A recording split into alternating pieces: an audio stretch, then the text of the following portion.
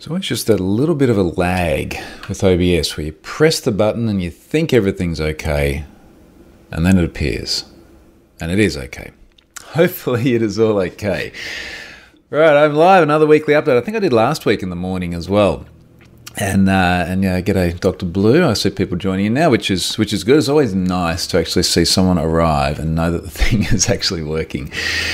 So just doing a few in my morning rather than my afternoon. Normally for first-time listeners, I would swap this around and I'd do like something in the morning now, and then like next week I'd do in the afternoon, and then you sort of get different time zones and so on. But this is actually just due to my schedule last week. No, last week I did the afternoon, didn't I? Oh, no, I lose track. I came back from mountain biking. Today I've got friends visiting, and I plan on drinking beer and doing other things at the time that I would normally do this. So it is a morning thing. So let me jump straight into it before I go and mountain bike my way over to another social event involving coffee at this time of day.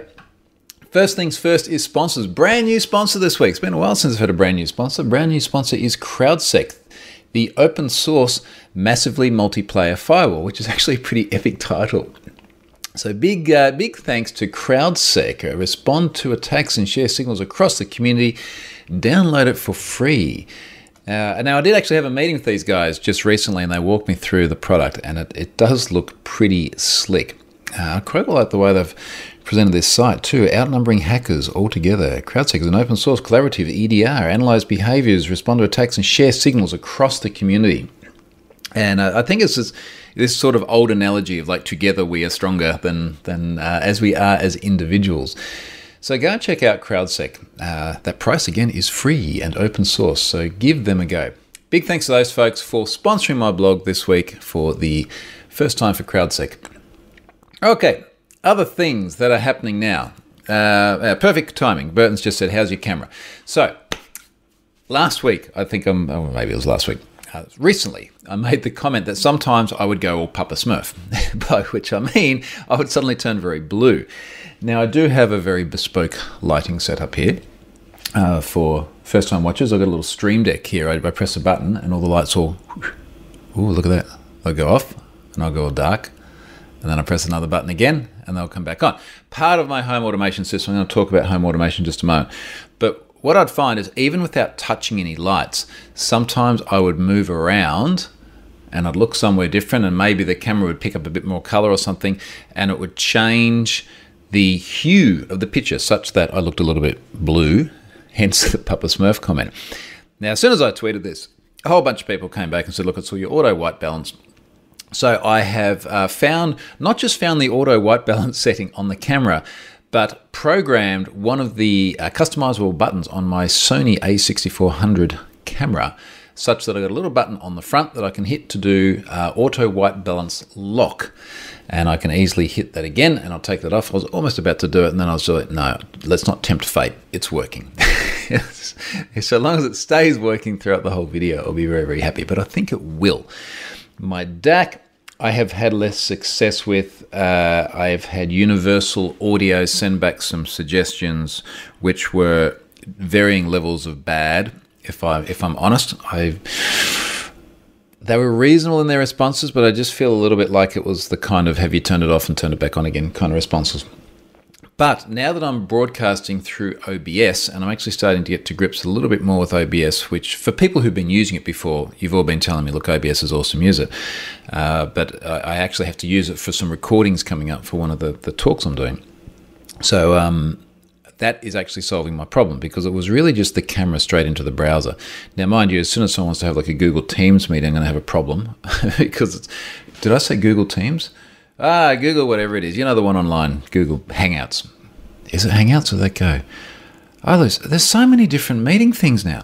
Every time I start a meeting that's in my calendar somewhere, it's like, okay, it's Blue Jeans, is it WebEx, is it whatever? Anywho, the point is that when it goes into the browser, that's when I have problems. All right, moving on. I did put a little bit of a schedule in my tweet, but there are other things I want to cover as well. And one of the things I just thought about was around breaches. Now, there's a lot of them. I published one this week, and the one I published this week was, let me just read you the tweet tweet. So this one was about Phone House Espana, so phone house in Spain. Ransomware attack, attack, leading to 5.2 million email addresses being published to a dark website. I always want to say dark web website, but it sounded very redundant, and I ran out of characters. Data included names, genders, dates of birth, phone numbers, and physical addresses. 58% were already in Have I Been Pwned, so there was a Tor hidden service set up, a bunch of data dumped there, allegedly from a ransomware attack, allegedly a subset of a larger set of data, which would also be dumped if some amount of bitcoins were not forthcoming. So this may be a partial breach that's in Have I Been Pwned at the moment. We might see more in the future. We have to wait and see. So that was up there. I've just been sent so much stuff lately as well, and so much stuff that is in the millions or tens of millions of records. And I've verified a couple of them, which are legitimate. In fact, I tried to do disclosure to one of them. Maybe we should just live this. Let's live stream this tweet because I didn't get a reply from this company. So here's the way this normally works. I get given some data and I verify it. Now, how do I verify it? I will take email addresses from the alleged, at this stage, breach, and I will go through and I will go to, say, the login feature, and then I'll find the forgot password feature, and I will put, say, a Mailinator address into the forgot password feature, and I will say, reset the password. Now, of course, resetting the password doesn't actually reset the password. It sends a mail. Now, if the website comes back and says, yes, we've sent you a mail, versus, hey, that email address doesn't exist, then we've got an enumeration vector, which is confirming the existence of email addresses in the alleged, I'm quoting now for people listening, data breach, and it will then send it over to the Mailinator address. Now, even if the website doesn't have an enumeration vector, because Mailinator is publicly facing mailboxes, you can always just check it directly in there. So that is how I verify. Now, I got sent some data which, without giving too much away, let's just say is broadly circulating, and I verified it using that approach. And I did this yesterday, checked out. So then I went to the Contact Us page of the website. First of all, I did a search. Okay, does this service's name exist anywhere alongside the words data breach? Nope, so it hasn't been in the news or anything like that. So then I went to their website and I went to the contact form and I filled out the contact form, and it's like, hey, I'm Troy Hunt, here's me, etc. Your data is circulating, and I actually linked them through to a resource, which would be very useful for verifying that it is circulating. And I sent that off. Now, this would have been about 24 hours ago. I didn't hear anything back. So let's just see if they gave me a reply, and it's actually in my junk, which does happen sometimes, before I name the company. It's not looking good. All right, so I haven't been able to get a reply. Data's now circulating. There is an 8-figure number of email addresses in it. All right, so here's what we're going to do. I tweet. Does anyone have a security contact at... And then I'm just going to put the name of the company. And of course, as soon as I mention this, everyone's going to go... It'll probably be a company of a name that you have not heard of, because I'd never heard of it. Clear Voice Surveys. Does anyone have a security contact at Clear Voice Surveys? Now, of course, as soon as I tweet this, people are like, oh, this isn't going to be good. And that's a pretty reasonable assumption, I think, in this case. But I have tried reaching out, and the extent to which their data is circulating is, I think, significant is the right word to put just there. All right, let's tweet this out, and then we'll come back and we'll have a look at what the responses are. Does anyone have a security contact at Clear Voice Surveys? Now, unfortunately, I cannot find anywhere on Clear Voice Surveys a Twitter handle. It's always fun to mention them. Oh, when I say fun, is not the right word. It's a bit disingenuous.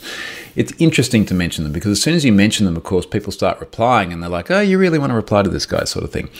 So Let's have a look at this. Does anyone have a security contact at Clear Voice Surveys tweet? Now, we'll see what responses come back to that. But yeah, I think that's something that would be quite nice for them to reply to, because there is a lot of data there. So anyway, so this is the same problem over and over and over again. And when I look at my inbox now, and particularly the same incidents, when I have multiple people send me the same incidents, it's like, okay, well, this is really interesting now, because it is obviously circulating sufficiently that many people, and then a tiny subset of many people, are reaching out and sending this through to me. So there's several of those, but the problem is, again, so many of them are like this situation just here, where it is yet to be verified and I don't actually have the information. I don't actually have the confirmation, and I really don't want "have I been pwned" to be the vector by which some organisation learns that they've been pwned. I just sort of have to get to this threshold of circulating data before I'm like, look, I did my best, I tried, it's really, really, really, really public. And in a case like this, if you have a look at the nature of the service, it seems very unlikely that many people in there are going to be aware that they're in there. That's my assumption, reading how the service works. We'll see. Looking at some of the comments here, Dale says there's a virtual camera plugin for OBS to have it act as a webcam, which should work with Google Meet.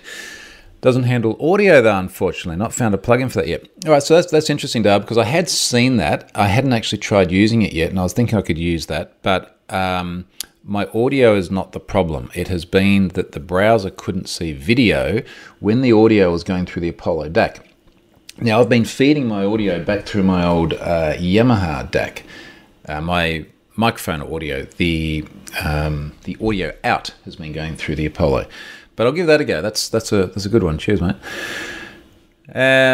Someone else here says, I don't know if this already came up, but I really like OBS's virtual camera. Okay, which is pretty much what we just covered here. Basically allows you to plug any camera, mic, and screen share from OBS into any tool. Okay, maybe it does do mic. We'll see. Oh, no, then he says, you're obviously right. No sound over the virtual cam, which is fine, because we should be able to just take another input as sound. Richard Campbell's here. G'day, Richard. Some people know Richard. You got my hopes up on mic support. Tweet. So Richard says, when Troy Hunt tweets out, anyone have a security contact is because they want to say how great they're doing. Maybe. We'll see. We'll see what comes back from that. Frederick is in Tromsø in Norway. All right, nice. Probably getting warm there. It's getting cold here. We had 11 degrees Celsius this morning. Now, we don't get a whole lot colder than that at all in this place. I think probably about 6 was the lowest I saw last year. So it is getting towards winter just here. All right, now, let me move on, because I do have other topics and things here as well. Now, Burton asked the other day, he said, how's the 3D printer going? What have I been 3D printing? Basically just anything. To be honest, a lot of the 3D printer has become, let's say we had guests recently. We had Adam Kogan from SSW. Richard knows Adam very, very well, and his daughter's over. And before they came and stayed with us, we were like, let's just start printing something because it looks really cool. And then when they come, they'll be able to watch it. And then we've got the 3D printer sort of set up between the kids' room in a sort of bit of a thoroughfare area. And people walk past and they just keep watching it because it's so cool just seeing these things like grow. So things that I've printed recently, our daughter really wanted wolves. And she wanted wolves because the other girls at school had put in an order for wolves. So we found a 3D wolf to print. And that was a bit of fun because we had to go through the whole process of actually creating some supports as well, because it was literally a wolf standing on its paws. So if you were to imagine the way a 3D printer works, it creates slices that gradually raise out of the print bed. Obviously, they're being printed on the bed, but that's what it looks like. So imagine the paws are fine, the legs are fine, then you get up to the body and you've got to join the body together and you've got to create like this bridge. So what the 3D printer can do is create supports where it prints these bits that will ultimately snap off, which is, say, between all the four paws, and it builds them up such that when it comes to do the belly, it's got something to sit on. Same with the tail, because the tail hangs down like that. You can't just start like printing into thin air, so it has to print a support under it, which then snaps off. So anyway, that's what we've been doing. We've been playing around a lot with that. We've also, she got an order for a Chihuahua. Someone wanted a Chihuahua, so we had to find a Chihuahua model. And then they also wanted to have a dog house for the Chihuahua. That is all really high tech. Thank you for tuning in. And we said, okay, that's cool. So we have to create the doghouse large enough. This is where it actually gets a bit more interesting. Create a doghouse large enough to fit the Chihuahua into. So for the kids and sort of the educational point of this, let's use some vernier calipers, and we'll use the calipers to measure the width and the height of the Chihuahua down to a fraction of a millimeter, such that we can print a doghouse that the Chihuahua will fit into. And this is where it actually gets educational. I've got a blog post in progress about educational things I've done with the 3D printer for the kids, because, as I've said before, it has been so far the single best educational purchase I have made for the children, and they've learned an awful lot doing this. So yeah, for the most part, Burton, random stuff. I'm yet to print anything I actually needed, if I'm completely honest. I do want to print like some little have I been pwned tags or something like that, and maybe I'll send them out to some people as well. All right, so looking at some of the other comments here. Have you come across a new standard thread trying to replace Wi-Fi and Bluetooth for local IoT networks? A new standard thread. I'm not quite sure the nature of that question. You might want to try and clarify that. Dr. Blue says it snowed here yesterday for some strange reason. Where is here, Dr. Blue? It's certainly not the Gold Coast. I know that. So that's it's not here. Frederick says Tromsø, which I'm sure I'm mispronouncing, is a city in the northernmost university in the world. There we go. Interesting. Oh. Okay, on to other things. I got a question during the week, and this was actually a really good question, which I felt was not something I could sufficiently answer on Twitter. So I promised to pick it up here. That page does not exist because I've put a letter on the end of it. Let's try this again. All right, so here's the tweet. This is from NZ All. I've almost finished reading your IoT House article series, and there's something I'm wondering. What happens if your Home Assistant server goes down for some reason? Does every integrated thing just stop working? Which is a really good question. And then he goes on, he says, main thing I'm wondering about are the things other people expect to work, except during full power outages, your light switches and your doorbell. If your HA server goes down, can you still toggle the lights and ring the doorbell? Partial yes, partial no. I'll explain why. But just as a recap, so HA, Home Assistant, is free open source home automation software. It is one of the top 10 most active open source projects in the world, enormously good community support. There is an update to it, I would say on average at least once a week. It seems like every single time I go and look, there's something new. Very, very well supported, growing really well, loads and loads of integrations for all of your IoT things. There are integrations, for example, for my irrigation system. This is useful because the irrigation system is triggered based on things like, is it going to rain or not? Because we don't need to irrigate if it's going to rain. There's automations for all of the Shellys, the IoT relays I have turning lights on and off. There's did I say automations?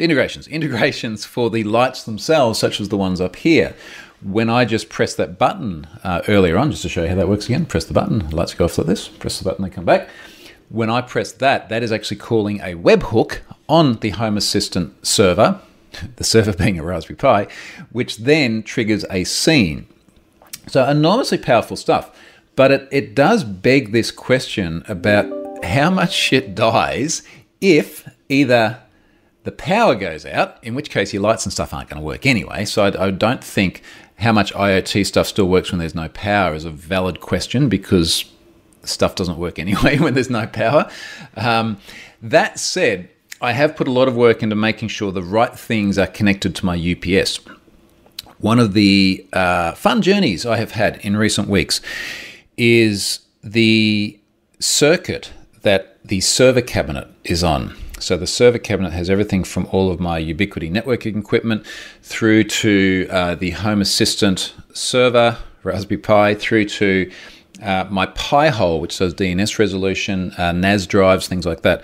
So that circuit has just got a really, really weird collection of other things on the same circuit. And my Sparky, electrician, made this comment recently. He's like, you know, that cupboard where I've got everything, and when I say cupboard, if you're thinking my server's in a cupboard, it's a massive walk-in cupboard which has got all the wine and stuff like that as well, in a proper wine fridge now.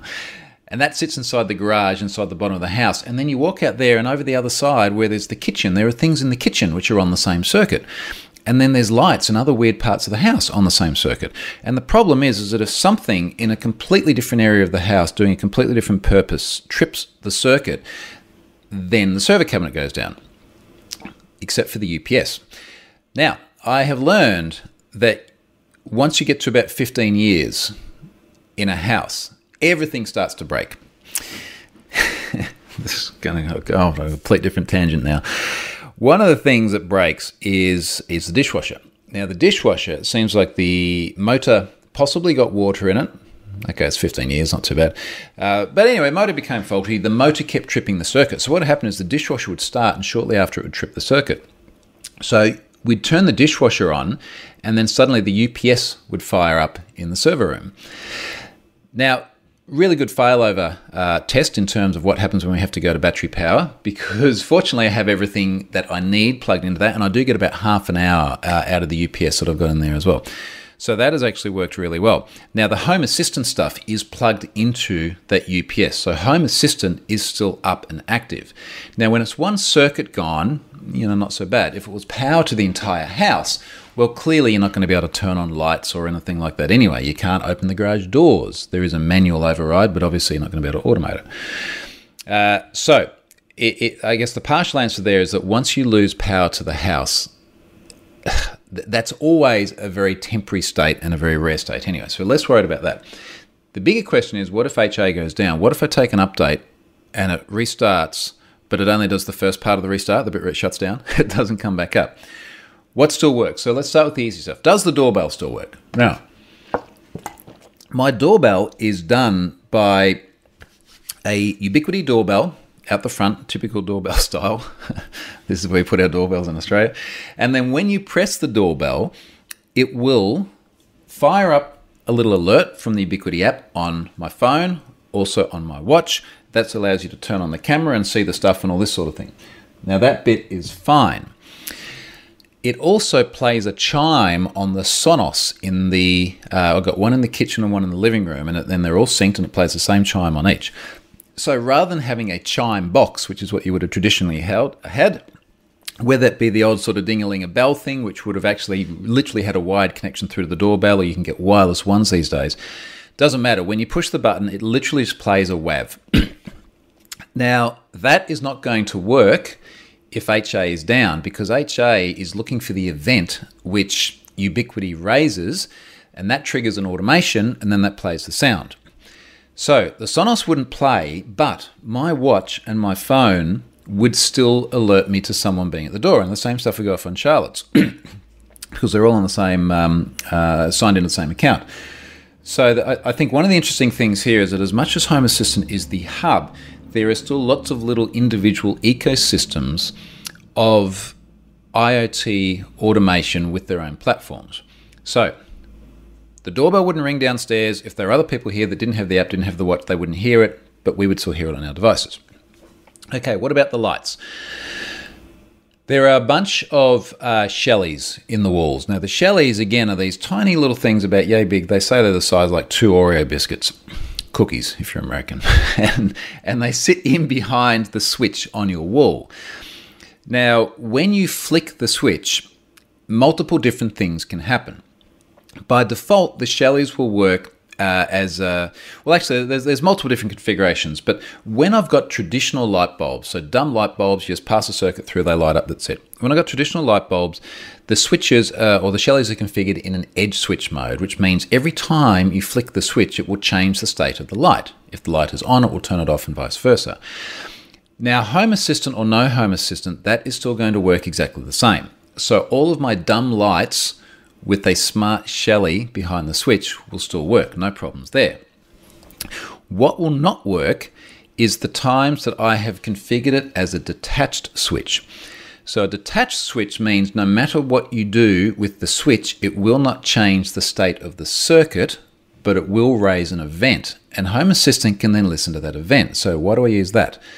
This room is a good example, and I haven't set this up yet because it's my room, and normally people don't come in here and change switches. But what I need to do with this room is the lights up there, they're smart lights. They're RGB LEDs. They're smart lights.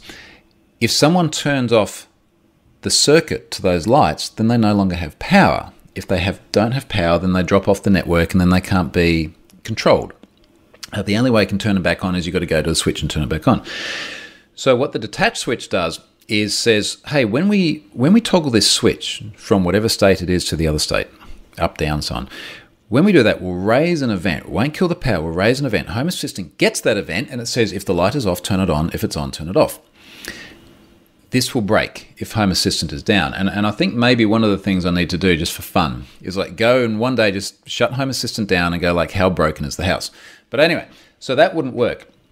But the other lights do. So in terms of NZ All's question here, that this is why it's a little bit of a nuanced response. And there's all sorts of other things. So things like the garage door opener, the home automation component of that wouldn't work, but the physical remote controls that we have for the system would work. The button on the garage door itself would work. Things like IoT sensors that have gotten around the place, these little motion sensors and light sensors, they won't work because they need to communicate to Home Assistant, which means they won't automatically turn on lights. But where I've got switches on dumb lights, well, they will turn on. I think the most interesting question here is what happens if I ever leave the house? What happens if I sell the house? And I do have a little bit of a plan for that, which would take about a day of effort, and I won't go into it now, but that is sort of be the more likely thing that I'm going to have to deal with in terms of how do I solve this kind of whole home automation thing and make the house still work for normal people. All right, just looking at some of the other comments here. Lance is here. G'day, Lance. Certainly getting chilly in Australia. I was freezing in Melbourne last week, and now in Sydney this morning is very cold. Yeah, we don't have that problem here. Not the same way, anyway. Richard's done a lot of testing in his home automation house to understand behaviour, and HA is down, and or internet and Wi-Fi. Stratus says your dishwasher is trying to take control of your house. So I mentioned everything breaks when it's 15 years old. Let me give me I can't believe I'm having to do this. We had some leaks because it rained a lot here, and we've had leaks on and off. And we thought that one of the leaks, because there's different leaks in different parts of the house, we thought one of them was coming from the roof. Anyway, builder comes in. By the time he's left, there is a quote that is 6 figures. And that's 6 figures in whatever currency you deal with, even if it's like GBP or Euro, in order to fix the stuff. Because apparently leaks don't just come from the roof, and the roof is in disrepair. Leaks also come from the bathroom, where the tiles have a crack. And I'd only just noticed there's like one squidgy tile. And one of the things I've learned is apparently a bathroom has a waterproof membrane around the whole thing. So imagine someone's building a house and they've got a bathroom and it's just a box, there's nothing in there. They waterproof the entire thing, and it's almost like a big bladder that sits in it. And then they put all the tiles and things on it, and it sits on top of this waterproof bladder. And if over the period of a decade and a half there's enough decay and you get cracks through the bladder, you need to demolish the entire bathroom, rip everything out, fix the waterproofing, put it all back in again. Long story short, you're several weeks down the line, many tens of thousands of dollars later, bathroom still looks identical, that one tile isn't squidgy anymore, and it doesn't then leak downstairs into the stuff below. Anyway, I go, enough of my high horse on that. But, yeah, that's not fun. It's just Noah's Burton saying, are you selling the house? No, I have absolutely no intention to sell the house. It'd be too much work with the IoT stuff anyway. Ben says, do you have a disaster recovery plan if the Raspberry Pi SD card gets corrupted? Yes. So my disaster recovery plan is I regularly take backups of Home Assistant and I save them off the Pi. So I have backups. I literally take them completely out of that environment. My DR is that if I have to completely recover, in theory, and I haven't tested this, and I appreciate that a lot of the nuance in DR is always the ability to restore, not just the ability to back up. But in theory, I go down, I get another Raspberry Pi. Maybe I steal the OctoPi off the 3D printer, and I just restore that into a new environment, and hopefully everything would be fine. I really hope so, because it'd be an absolute pain in the ass otherwise. Cynthia's here. G'day, Cynthia. Nice to see you here. What else have we got here before we move on? She says, clearly we just need a high availability Home Assistant, or ha-ha. Ah, nice. Very good. Dale says using Zigbee to MQTT along with Home Assistant lets you configure Zigbee bindings so that even if a bulb is down, the switches can still control some device functions, which is, I guess, effectively what I've got with. Well, I mean, maybe there's a question with the Shelleys. I believe the Shelleys, because one of the questions is, if you sort of sell the house and how do people reconfigure the Shelleys and everything. I believe someone might be able to quote me on or fix this quote, that if they dropped off the network for a sufficient period of time, that they sort of factory reset. I'm not quite sure if that's true or not. Or I just go through and literally, with the app, factory reset them all. Hoping I don't have to deal with that. And Brian, to your question about do you have daily backups of the HA settings? So again, there's a bit of a manual thing.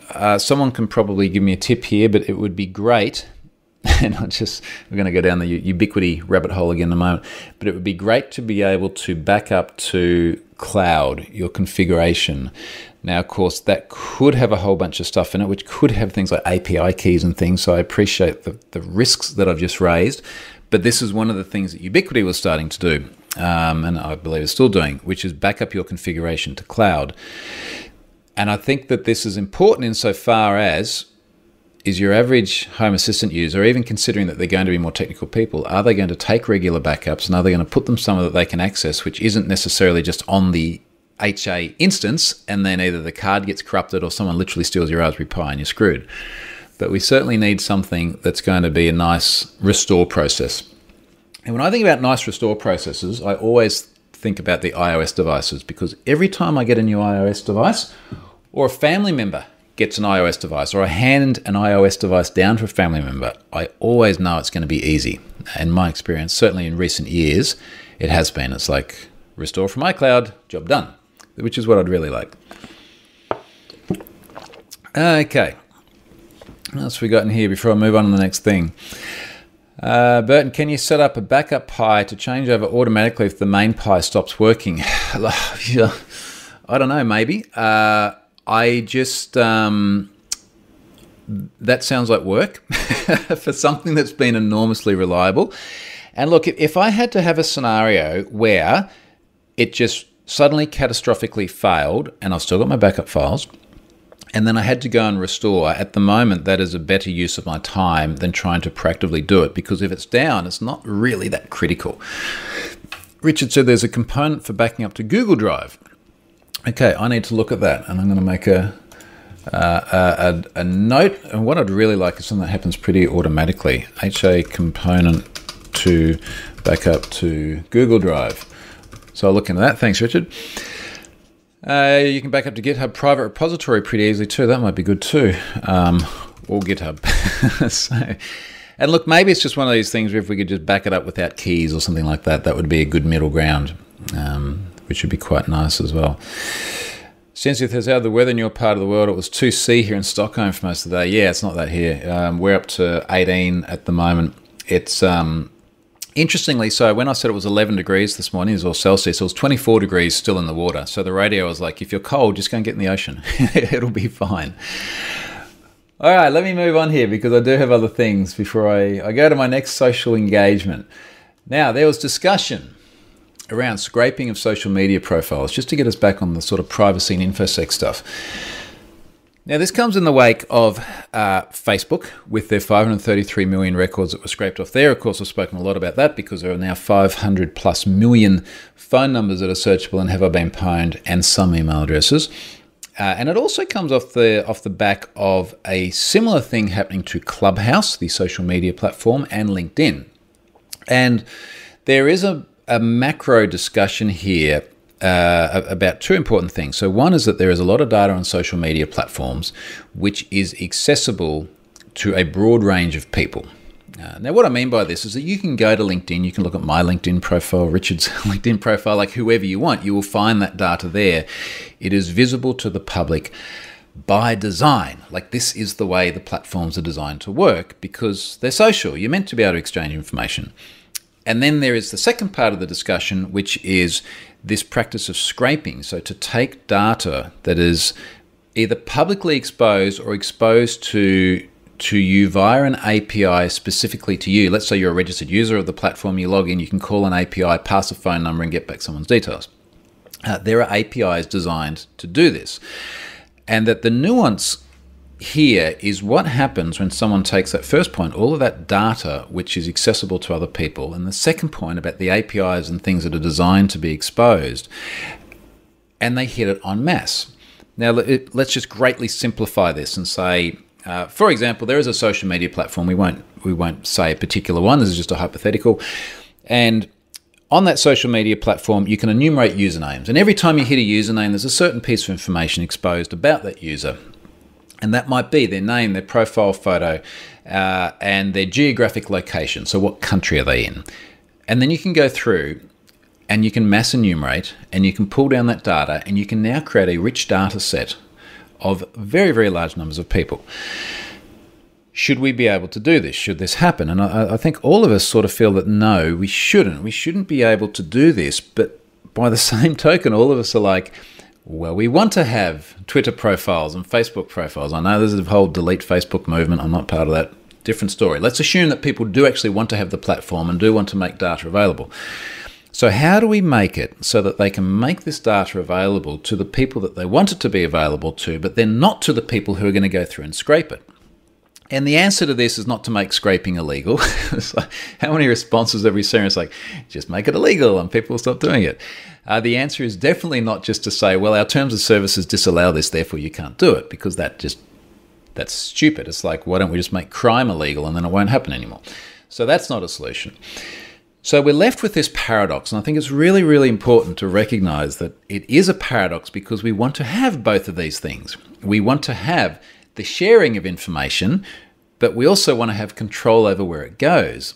And that there's a bit of a Venn diagram here where somewhere in the middle, it's like, well, these two things meet and people abuse the system. Now, the reason why I'm raising this here is that this is happening quite a bit. And in cases like the Facebook situation, all of these news headlines about a data breach are just frankly wrong. It's not a data breach. It is information that was scraped from Facebook and used in a way which was counter to how people expected it to be used. My data wasn't in that Facebook incident because my phone number is not on Facebook. Charlotte's data was. Many of my other friends did have their data there. People listening to this had their data there because they had phone numbers in Facebook. And there's a question about whether Facebook ever should have allowed data to be discoverable by that phone number, and whether you agreed to it in the terms and conditions, which you didn't read because you're a normal person. And that, I think, is still not clear.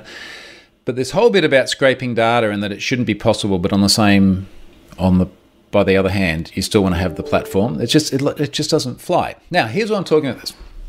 So someone tweeted here, Facebook sent an internal email to their staff about their position on this. Now, first of all, this was sort of framed, not necessarily by the person who put the tweet out, but by the media, as though, like this internal discussion somehow got leaked. Facebook and any large organisation does not send a company-wide message without the expectation that it will leak outside the company. So let's get over the fact that this is not some like sensational leak that's Facebook never expected to be public. You can't have a company, particularly one with tens of thousands, hundreds of thousands, probably tens of thousands of people, and then not expect at least one person in there to leak it to the press. So here's what's been picked up on here. Someone's saying, wow, internal Facebook memo regarding the recent recent breach. It's not a breach. Leaked. Now, there's several points that have been picked up on here. If we stop talking about it, FB will not provide more info. Actually, rather than read their commentary, I'm going to read the bits that they've highlighted in the email. All right. In fact, I'll read the whole thing and then I'll emphasize the highlighted bits. Long-term strategy. Again, this is Facebook's email to their employees. Assuming press volume continues to decline, we're not planning additional statements on this issue. Now, this is very normal for an organization to say, look, there is a buzz about an incident. It'll die down. This is a very, very normal strategy to expect that it will die down over time. Do we actually have to make more comments about it, or does that just send the press back up into an uptick? Longer term, though, we expect more scraping incidents and think it's important to both frame this as a broad industry issue and normalise the fact that this activity happens regularly. Now, frame has been highlighted. The fact that this activity happens regularly has been highlighted. And the position that whoever highlighted is trying to make, I'm not sure if it's the person who made this tweet or someone else, is that Facebook is trying to pass this off as not serious, not their problem, it's an industry problem, don't get upset just with us. The thing is, they're right, though. This is, you might not like Facebook, but you can't argue that they're right on this. They are trying to frame the problem. They're trying to put it in context here. This activity does happen regularly. And it has happened at a time where it's not just Facebook, it's Clubhouse and it's LinkedIn as well. And it's happened many, many times before, and it will happen many, many times in the future as well. This is a broad industry problem. And rather than people sort of trying to pick on Facebook, and it's not like I'm here trying to be like a Facebook apologist, but I just, regardless of whether they're a big company, little company, whatever they do, I just hate bullshit arguments, which is what the person making, highlighting these points is trying to do. So this does happen very regularly. It is a hard industry problem for the reasons I just mentioned. It goes on. To do this, the team is proposing a follow-up post in the next several weeks that talks more broadly about our anti-scraping work and provides more transparency around the amount of work we're doing in this area, which is reasonable. Facebook should be talking about how they're addressing this problem. They do have a role to play, and let's face it, they have screwed some stuff up in the past. I mean, royally screwed it up in the past, and they're conscious of that image. They do obviously want to be more, or doing more rather, to stop the scraping. They have to. It doesn't benefit them at all. Facebook gets nothing by other people coming in and scraping their data and then having this other set. There is nothing at all that works in their favour by other people scraping their data. They don't want that to happen, but they're also trying to provide the service that all the people want in order to see their friends' birthdays and whatever else it may be. While this may reflect a significant volume of scraping activity, we hope this will help normalise the fact that this activity is ongoing and avoid criticism that we aren't being transparent about particular incidents. Like half of this is highlighted. Avoid criticism we aren't being transparent about particular incidents. I'm just having trouble finding anything that's actually wrong with this statement. Because the person here is quoted has said, if we stop talking about it, FB will not provide more info. Well, that's not what this says. It says, look, we do plan on a follow-up. FB wants to frame the normalising of ongoing scraping. Well, again, this is the context. The context is when we have a social media platform, Facebook or any other ones, this is something that happens regularly. FB wants to avoid criticism on them not being transparent. Isn't that a good thing? To avoid criticism on not being transparent by being transparent? It just bugs the hell out of me. What do the comments say while I calm down?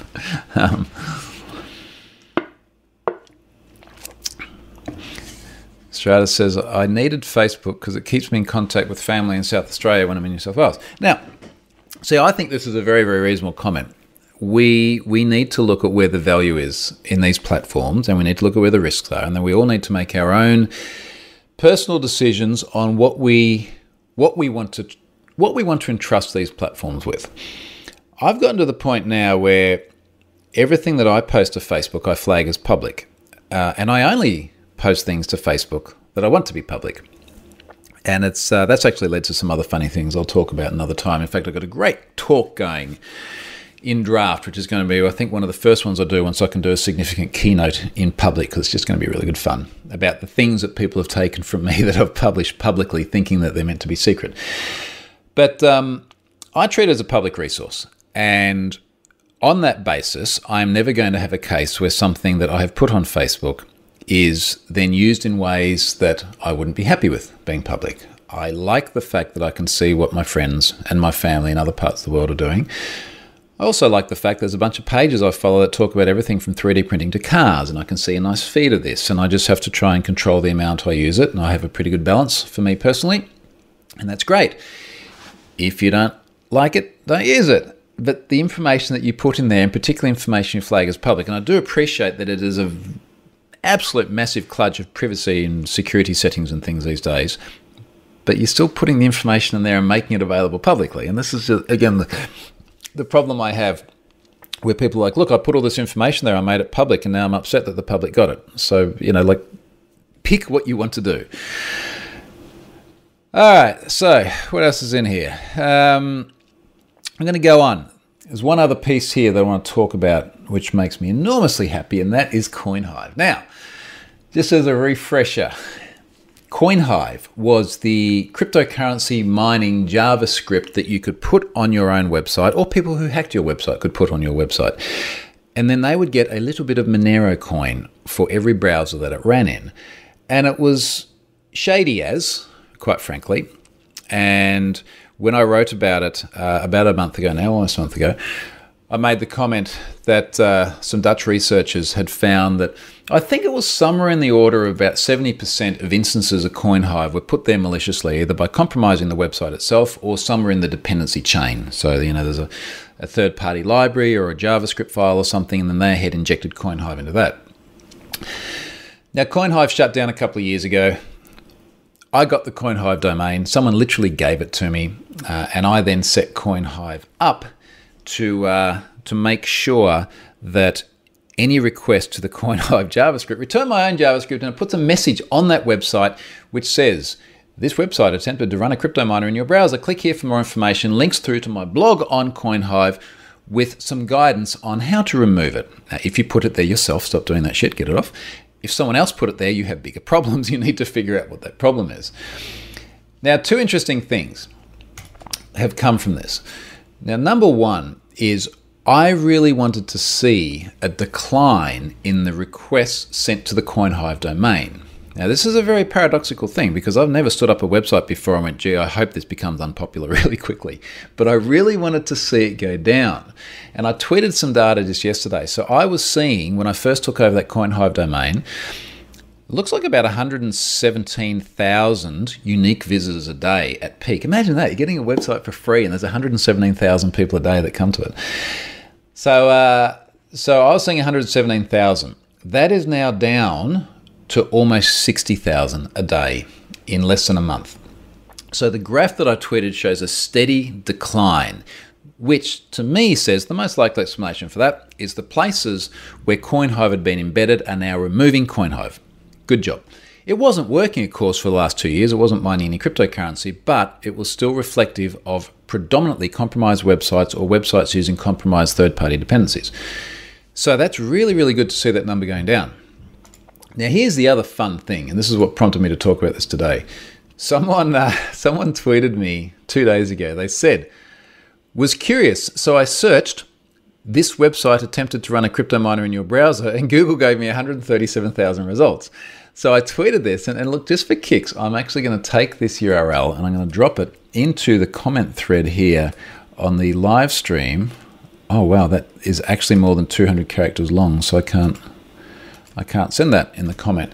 But if I chop out, you ever notice how Google searches have that great big long key in it? I wonder what happens if we take the key out of that query string parameter. Does it still work? And then I'll tweet this. There you go, it does still work. All right, not tweet it. I'll put it in the comments of the YouTube video. Now, if you go and run that search now, when I ran it, this is kind of interesting. Why did that only give me 46 results? Because then if I run it in private, I get 188,000 results, which is kind of odd. Anyway, regardless of whether you run it in private or not, you get all of these results where if I just pop a few random ones open, it's quite funny. Well, it's funny for me. It's probably less funny for the people running the websites. It's quite funny that a lot of them then put my message over the top of them. So these are loading up. My JavaScript loads right at the end of it once everything else on the page has loaded. Here we go. Compare lifeinsurancequotes.ie. This website attempted to run a crypto miner in your browser. What's this one? SOCA.CV. What do these guys do? Something in CV. Which TLD is CV? Anyway, that one attempted to run a crypto miner as well. That one was okay, and that one was okay. But anyway, you get all these results because inevitably what Google is doing, even though that content of mine doesn't sit in the HTML source, Google is obviously calling all the dependencies, rendering the JavaScript into whatever little engine they use to do their SEO and look at the page, and finding that my message is appearing on all these websites. So Stratus says, I got page 2 of about 188,000 results. Probably no, and then we're off onto other topics here. Oh, CV is Cape Verde. So thank you, Richard and Cynthia. That's something else I've learned there. So obviously it is sitting there on a very large number of websites, but it is also declining. And again, like the objective here is not to screw with people's sites. There were some suggestions that people made when I said, what should I do with this JavaScript, which some of the suggestions would have been very unpleasant. And I'm sure you can use your imagination on that. So I think that's heading in the right direction, and I'm pretty happy with that. I'm just going to have a look at the comments. So if anyone else has any more questions or things that they want to ask or chat about this week before I head off, I'm still massively behind because of going mountain biking last week. The inbox was in triple digits, which is not really where I like it to be. It's back in triple digits after last night as well, which wasn't great, but yeah. Brian says, I wonder how many of these websites have other security issues and malware. And this is really kind of the point that I wanted to make with the blog post, which is that there are obviously a whole bunch of sites that have vulnerabilities, which is how CoinHive got there in the first place. Or they have dependencies which have vulnerabilities, and they need to fix those. And in the CoinHive blog post, I was talking a lot about content security policies. And this, again, is like the value proposition. Wouldn't it be great if we had the technology to say that my website can only get scripts from certain other websites which I predefine, and if it starts behaving in an odd way, then it will not load those dependencies. So we do have the technology to avoid a CoinHive-like situation in the future as well. Andrew says, I was wondering why none of these sites was running the JS. Then I realized my Pi-hole blocked CoinHive. Yes, so do unblock CoinHive in your Pi-hole. I actually wanted the same thing, Andrew, when I was first setting this up. I was like, why doesn't my script work? Why isn't this thing doing what I expected it to? And I forgot that Pi-hole does block CoinHive. Incidentally, I had, and I mentioned this I think last week or the week before, but I had all sorts of AV products start to block troyhunt.com because of all the CoinHive mentions I made on that blog post. So I had to speak to some AV vendors and get that sorted out as well. Cynthia says, the second result I saw in that Google query was a Swedish one that seemed like a lend out to compute research sites, lend out your compute to research sites. Okay, curious. That's interesting. Stratus, I'm a story writer and always Google names I create to see how many hits I get. If 0, then I'm happy. Yep, okay, fair enough. All right, folks, I'm going to wrap it up there. Thanks for joining in this week. No more blog posts, but I think next week will probably be a lot of new breaches. Actually, before I drop, let's just see if I've got any requests or any replies to my request for a security contact at that website. The replies say... Jim DeVries, when you show up and a random company's mentioned, they should be concerned. People don't normally like to hear from me. Richard says, because you want to tell them an awesome job they're doing, which is a comment you put in there. Someone else here, Lee Ball, has memed someone disappearing very, very quickly. And the last comment here, Benny Blanco, I never want to be on the receiving end of this tweet. Very often when I do workshops, people go, oh yeah, we got you to do the workshop because we don't want to be on your website and we don't want you to tweet about us. And it feels very protection racket when they put it that way.